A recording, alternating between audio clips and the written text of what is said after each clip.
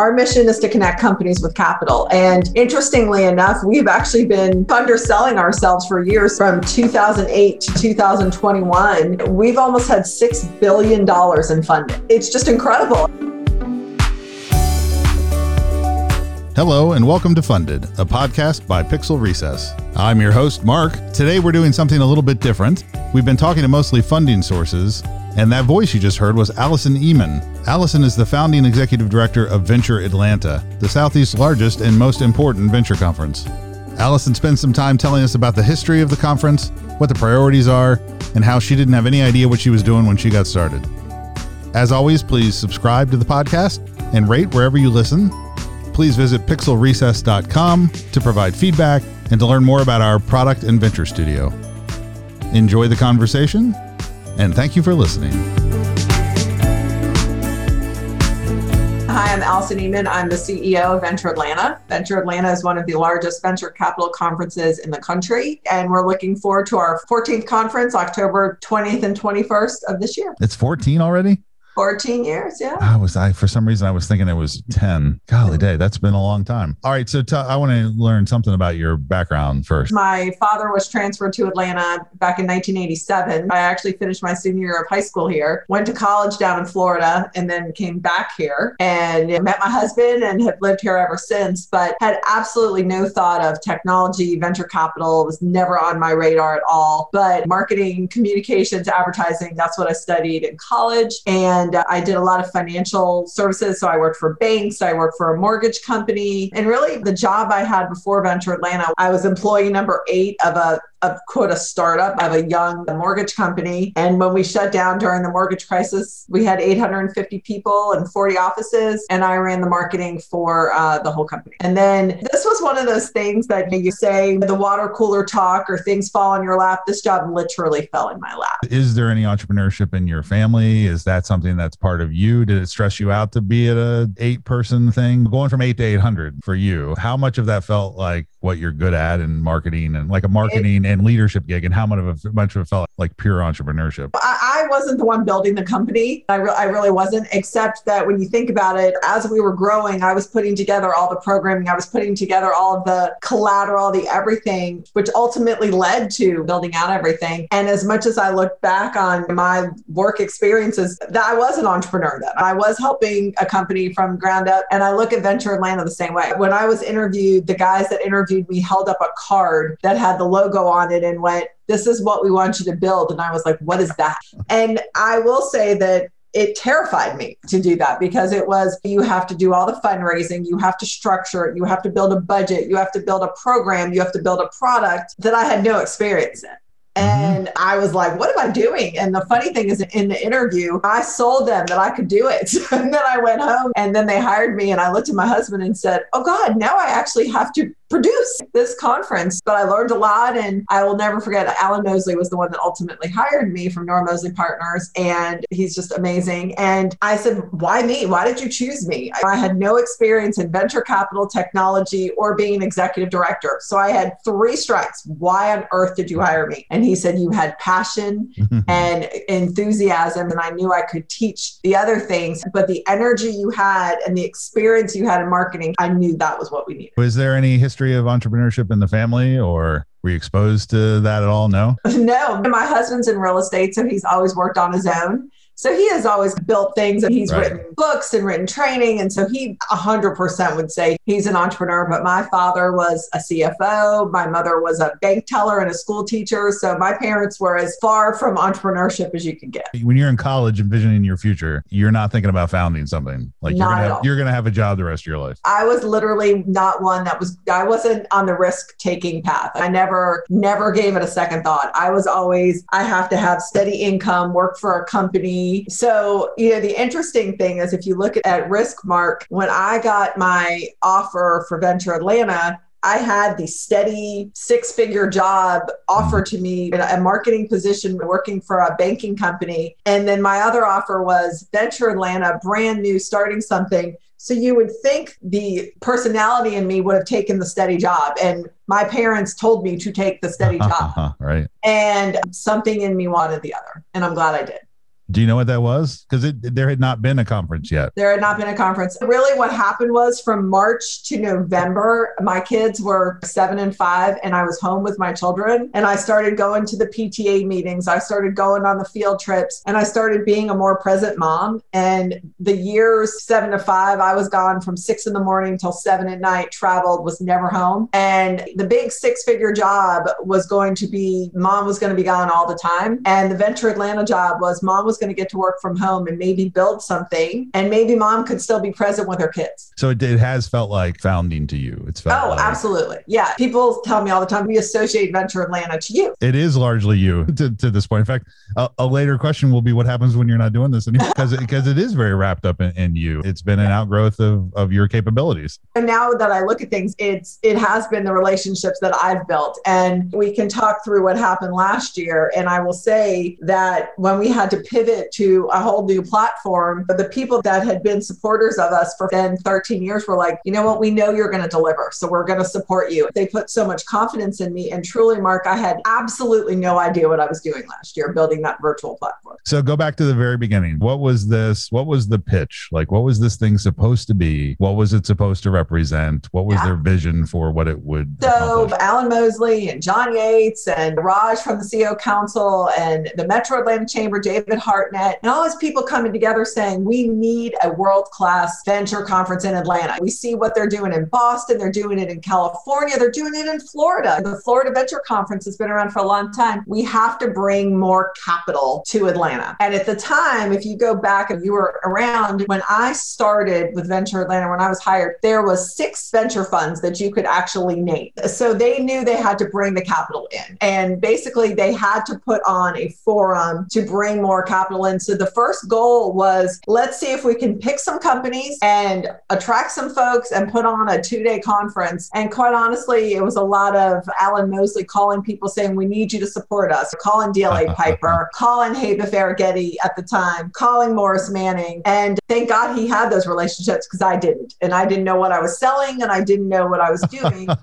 But through the help of Ashish Mistry, so through the help of Alan Mosley, through a board that we put together, Mark Johnson and Fred Sturgis were on those boards. It was, okay, we can create something. We picked companies, we got some speakers, and we put together a program. We had close to 400 people there, and it was good. It wasn't amazing. Yeah. Like afterwards, Alan and I looked at each other and were like, all right, we did what we wanted. Now how can we do it better? And then we, since then, have just continued to improve it every year. All right. So I want you to respond to a couple of things that may be controversial or may not. One is that Atlanta is very much a perception town. And one of the perceptions it likes to create is that it's collaborative. And yet in truth, from my experience, having been a lot of other places, it was just about the most siloed place I'd ever been. And in truth, people like to talk about collaboration and they like to only really do things that they wholly own, which is natural. It's understandable. It's this, a self-interest thing. But the way the ecosystem developed, frankly, largely because there wasn't a ton of capital. So nobody could stomp anybody else or really help anybody else, right? You weren't trying to build something wholly owned, right? Like you were trying to build something that the city sort of owned, that the region owned, not an individual institution, not the chamber. The founding organizations behind Venture Atlanta were TAG, the Technology Association of Georgia, the Metro Atlanta Chamber, and the Atlanta CEO Council. So they definitely still to this day are the founders of Venture Atlanta. But I will say, Mark, because I had zero experience and zero connections, this community embraced me and helped us, really helped Venture Atlanta grow. I remember going to ATDC and Cindy Cheatham sitting down with me and explaining to me what an angel investor was. And I had no idea what that was. I remember sitting down with VCs. I sat with Brendan McGuire and working on processes for different things and Ashish Mistry. And all those people, had they not helped me, there's no way Venture Atlanta would be what it was. But what I've seen over the years is everyone in the community has actually wrapped themselves around Venture Atlanta. So everyone has put it at the sort of pinnacle and everyone has utilized it as an opportunity to attract people. People do events around Venture Atlanta, like Venture Atlanta Week has become where everyone's trying to get as much as they can. Techstars partnered with us, Engage partnered with us, ATDC partners with us. So to me, I definitely felt very collaborative. And I actually, interestingly enough, in an interview yesterday said, I thought it's what makes Atlanta a special place because I have truly felt the collaboration with Venture Atlanta. It may not be the case with everything, but truly with Venture Atlanta, it is the reason why it's been successful. Part of why that was able to happen probably was, because of you, was because of your approach to it and the way you chose to build it. The fact that you had more need than you had agenda. Oh, yeah. I was clueless. Literally, I will say openly, I was clueless. But the one thing we did from day one, which I'm so glad we did, we never put service providers on our board. So it wasn't that one law firm could pay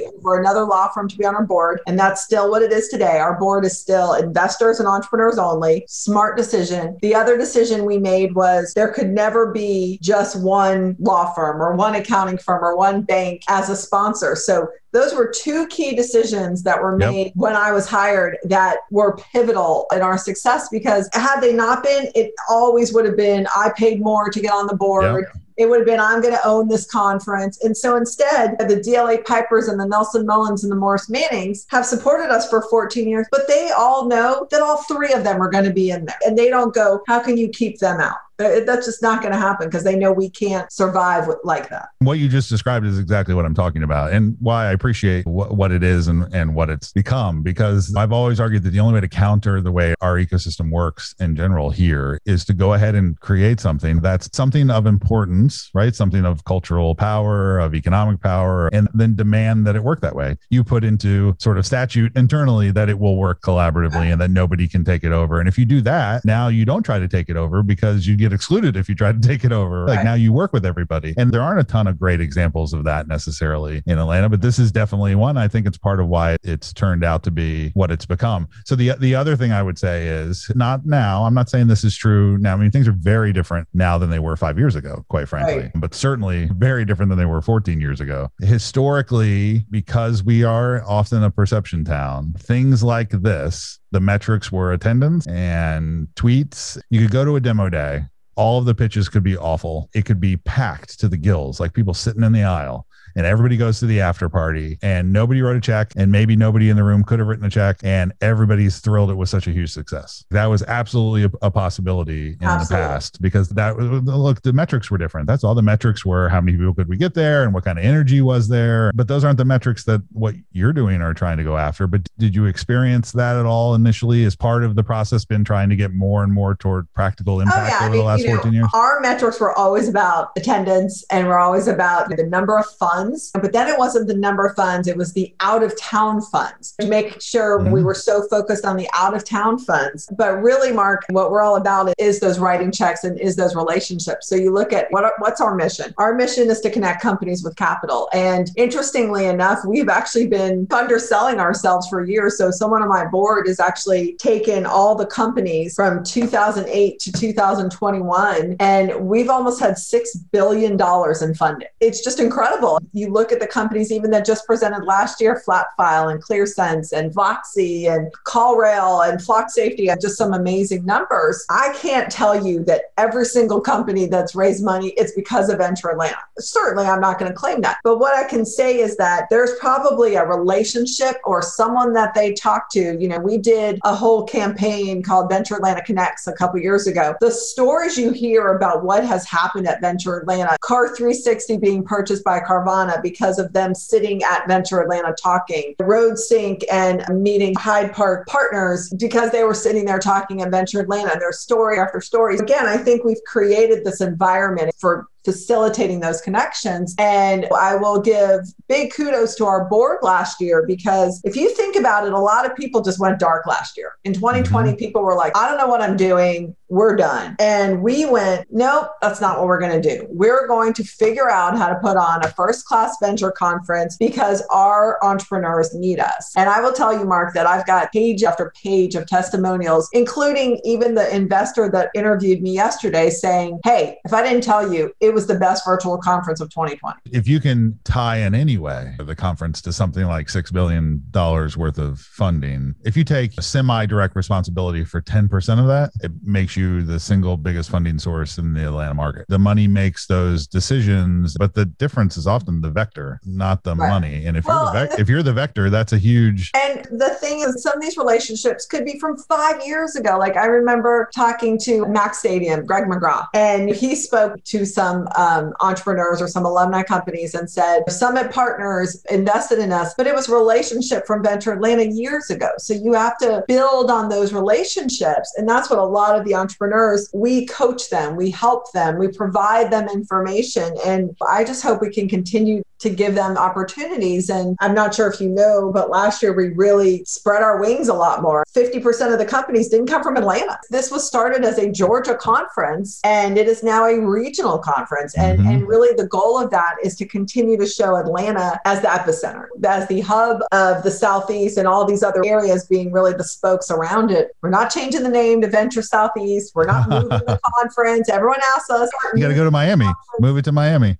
Because honestly, our theme this year is momentum. There's so much momentum really in Atlanta. Think about what Google and Microsoft and Airbnb and Facebook and all these people that are building headquarters here. There's a reason for it. There's some good stuff happening here. When you look at the conference 14 years ago and you look at the conference now, and that you obviously do, just for practical sense, need to focus on how many people show up and how many sponsors there were, particularly early, right? Particularly that none of that takes care of itself when you first started. But that's not your driving goal. That's a sustainability issue, right? That's not your mission. That's just what it takes to make sure the thing survives. Right. But the companies get in problems when you optimize for the things it takes to survive instead of the mission. And so talk a little bit, if you can, about how over the last 14 years, decisions you've made to optimize for the actual kinds of outcomes that you care about for the mission. How has the experience and structure of the conference shifted in 14 years so that you can make it more and more what you really care about accomplishing? Yeah. Going back to the mission of Venture Atlanta is connecting companies with capital. So that has to be the litmus test. And if you look at decisions we've made, especially over the last couple of years, when we're selecting companies, it's, hey guys, I literally say this every year. I'm like, the litmus test is this a fundable company? We need to attract these funds from out of state and know, is this a fundable company? So for us, having the funds come in from California and from New York and Boston, and a couple of years ago, we had close to 400 funds in attendance. And when you go out to California and you ask people, if you're looking at things on the East Coast, where do you look? And people say Venture Atlanta. We know that they have the best companies. For us, though, it's really the package, though, Mark. We have to have the sponsors. We have to have the support. We're a 501c6. We are a nonprofit. We have to have the support. We also have to put on a great event. So we have really had a really high bar with the caliber of the speakers. Last year for the virtual conference, we had the co-founder of HubSpot, Dharmesh Shah. We had Arianna Huffington. She was unbelievable. We just had some fantastic speakers. So we really hold the bar high on that. But we've also made sure that every conference enables the companies and the investors to connect. So we have had private meeting space. We've made sure we have an app where people can set up one-on-one meetings. And we made sure that happened last year as well. We could have done a Zoom conference. We could have done platforms that cost $5,000, but we didn't, because we had to make sure that networking capability where people could sit and meet each other was there. And we need to make sure that we coach the company so that they do the best job. We needed to make sure that we hire the best production company so that the quality is there. So we really look at everything along the way. I'm not going to tell you that Venture Atlanta is a cheap conference. It's not. I mean, we obviously spend money to put it on, but we put on a quality event. The last couple of years, we did an investor dinner at Ponce City Market. And what we've realized the most, Mark, is that the investors come to see companies, but they come to network with each other. So we have to make sure that we're facilitating those connections in a great way. For 3 years, we've had a big dinner on the rooftop of Ponce City Market. You come to Atlanta, you've got a great night. There's nothing better than sitting and looking at those views. And the biggest thing I got from investors this year at the virtual conference was, God, I miss that. I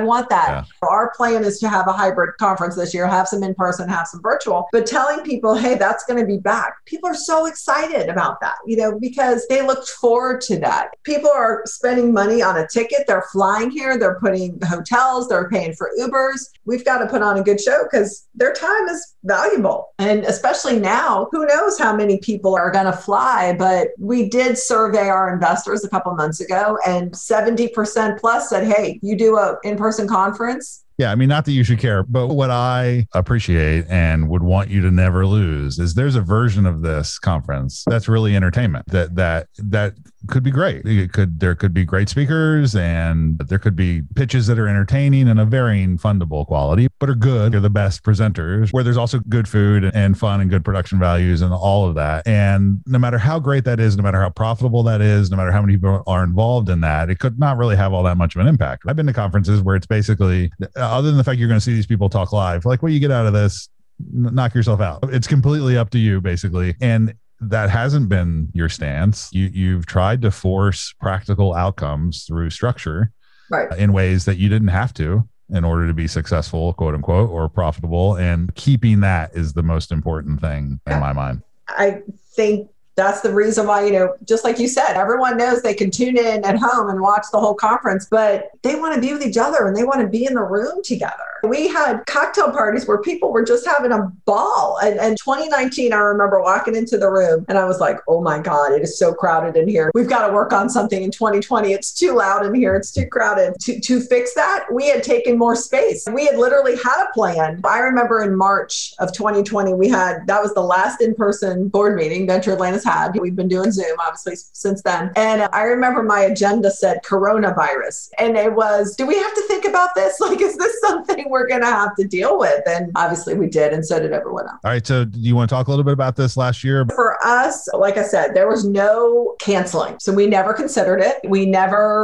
And we also didn't consider just doing a Zoom. We literally got a platform, got a production company, had a stage, had a whole setup. And it was pretty awesome. The production quality was fantastic. But then we went, all right, we can have pre-recorded pitches. We can have pre-recorded speakers. But I will tell you, Mark, for me personally, it was the hardest year. I've planned events for years. I've got a strong background. I know what I'm doing. I had no idea what I was doing. When the board went, you got to put together a new budget, a new sponsorship offering. So I have to do sponsorship offerings and I don't even know what I'm selling. That's literally what I was doing. The joke is that I was inventing sponsorships and rolling a ball going, that may work.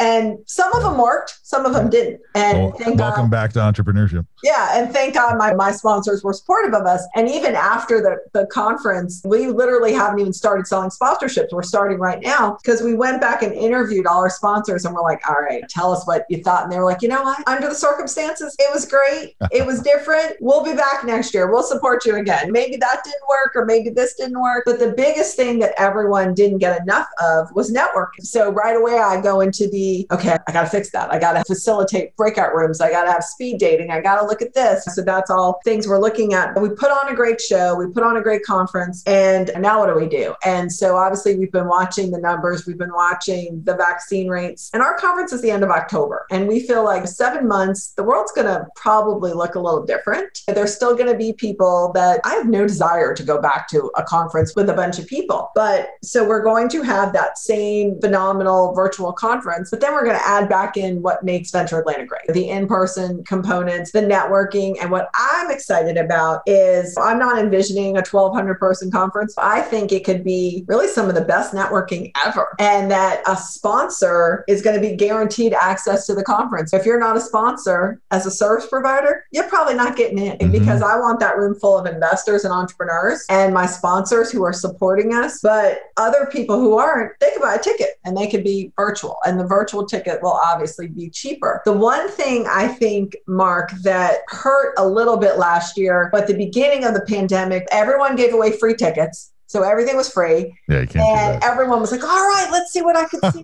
see, By the time of mine, first of all, I couldn't give away my tickets because I had costs to pay for. And people were like, what, you're trying to charge me $100?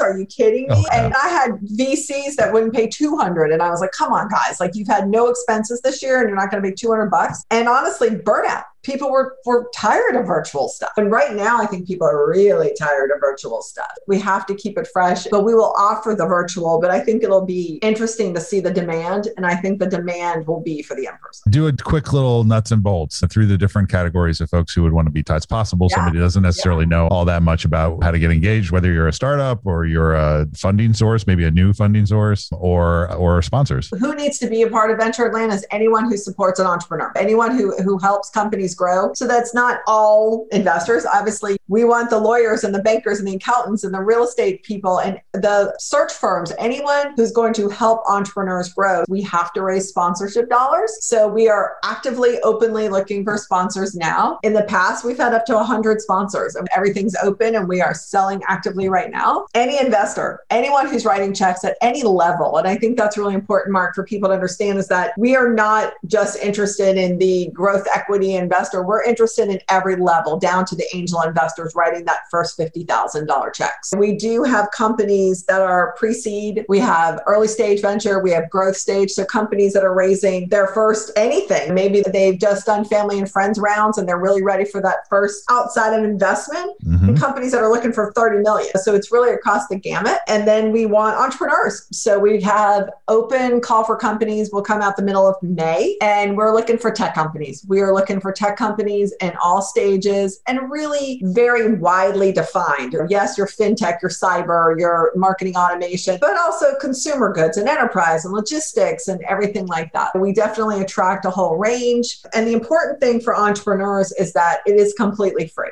So you apply online. It's a pretty quick, well, it's not a quick application, but it's an application that you fill out. You put on brief sentences about yourself, some revenue numbers, and then you hit submit. And if you are selected, you're going to get marketing support. You're going to get PR. You're going to get coaching. You're going to get the opportunity to be in person in Atlanta and meet with these investors. You're going to get to go to the investor dinner. You're just going to get some great opportunities. But what's exciting now is that we have close to 600 alumni companies. So we continue to support our alumni companies. We have an alumni dinner that they get invited to and they can come back and meet with the investors. We do alumni sponsorships. Our alumni have actually written checks to Venture Atlanta to support us because they know the Springbots of the world and the Sales Lofts and Cabbage and some great companies like that. We help them and they've now given that back to us. But our sponsors range from those alumni to $50,000 sponsors. What is Venture Atlanta optimized for next? What needs to change still? What's not quite good enough? Where do you want to push in the next few years? So what's not quite good enough is definitely the makeup of our founders. We have set a strong goal this year to have 50% of our founders be underrepresented founders. I want to see more females applying. I want the companies to be 50% women. Women are doing great things. And I think they think that their application and the time has to be so perfect. You know what? There's some fantastic companies out there. We're going to be doing some diversity workshops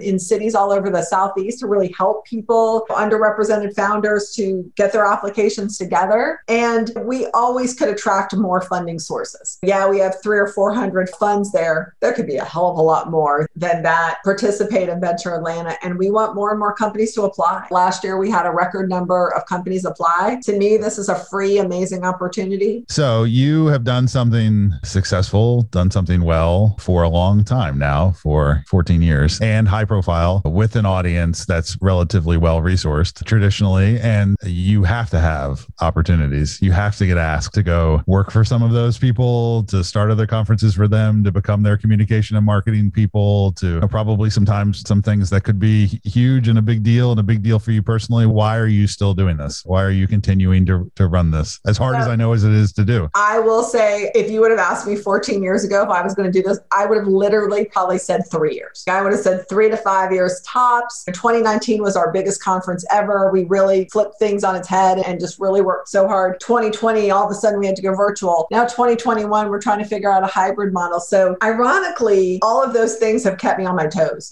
And us expanding into a larger regional conference, now really adding the diversity on top of that. So I think it's always new challenges. Right now, my challenge is how to put on this hybrid conference. And I can guarantee you it's not going to be perfect. So then next year I'm going to be going, how can I make that better? Honestly, Mark, when it stops being interesting and exciting and it stops being fun, I will definitely be ready to do something else. But I will tell you that the chamber and CO Council council have told me I can never leave. Not sure about that. But interestingly, over the years, the biggest thing I have been asked is to come work in another city and build their Venture Atlanta. Right. I mean, over and over again. And part of me has been like, God, I could have really cashed in on this. And if I was an independent and literally built these conferences around the country, because I know the formula and I know how to do it. And I've been asked from many cities to do that. But so far, honestly, for me, it's been obviously this year, everyone's working from home. But for me, I was able to spend time at home with my kids. I have a lot of flexibility. I enjoy what I do. And as long as I enjoy what I do, then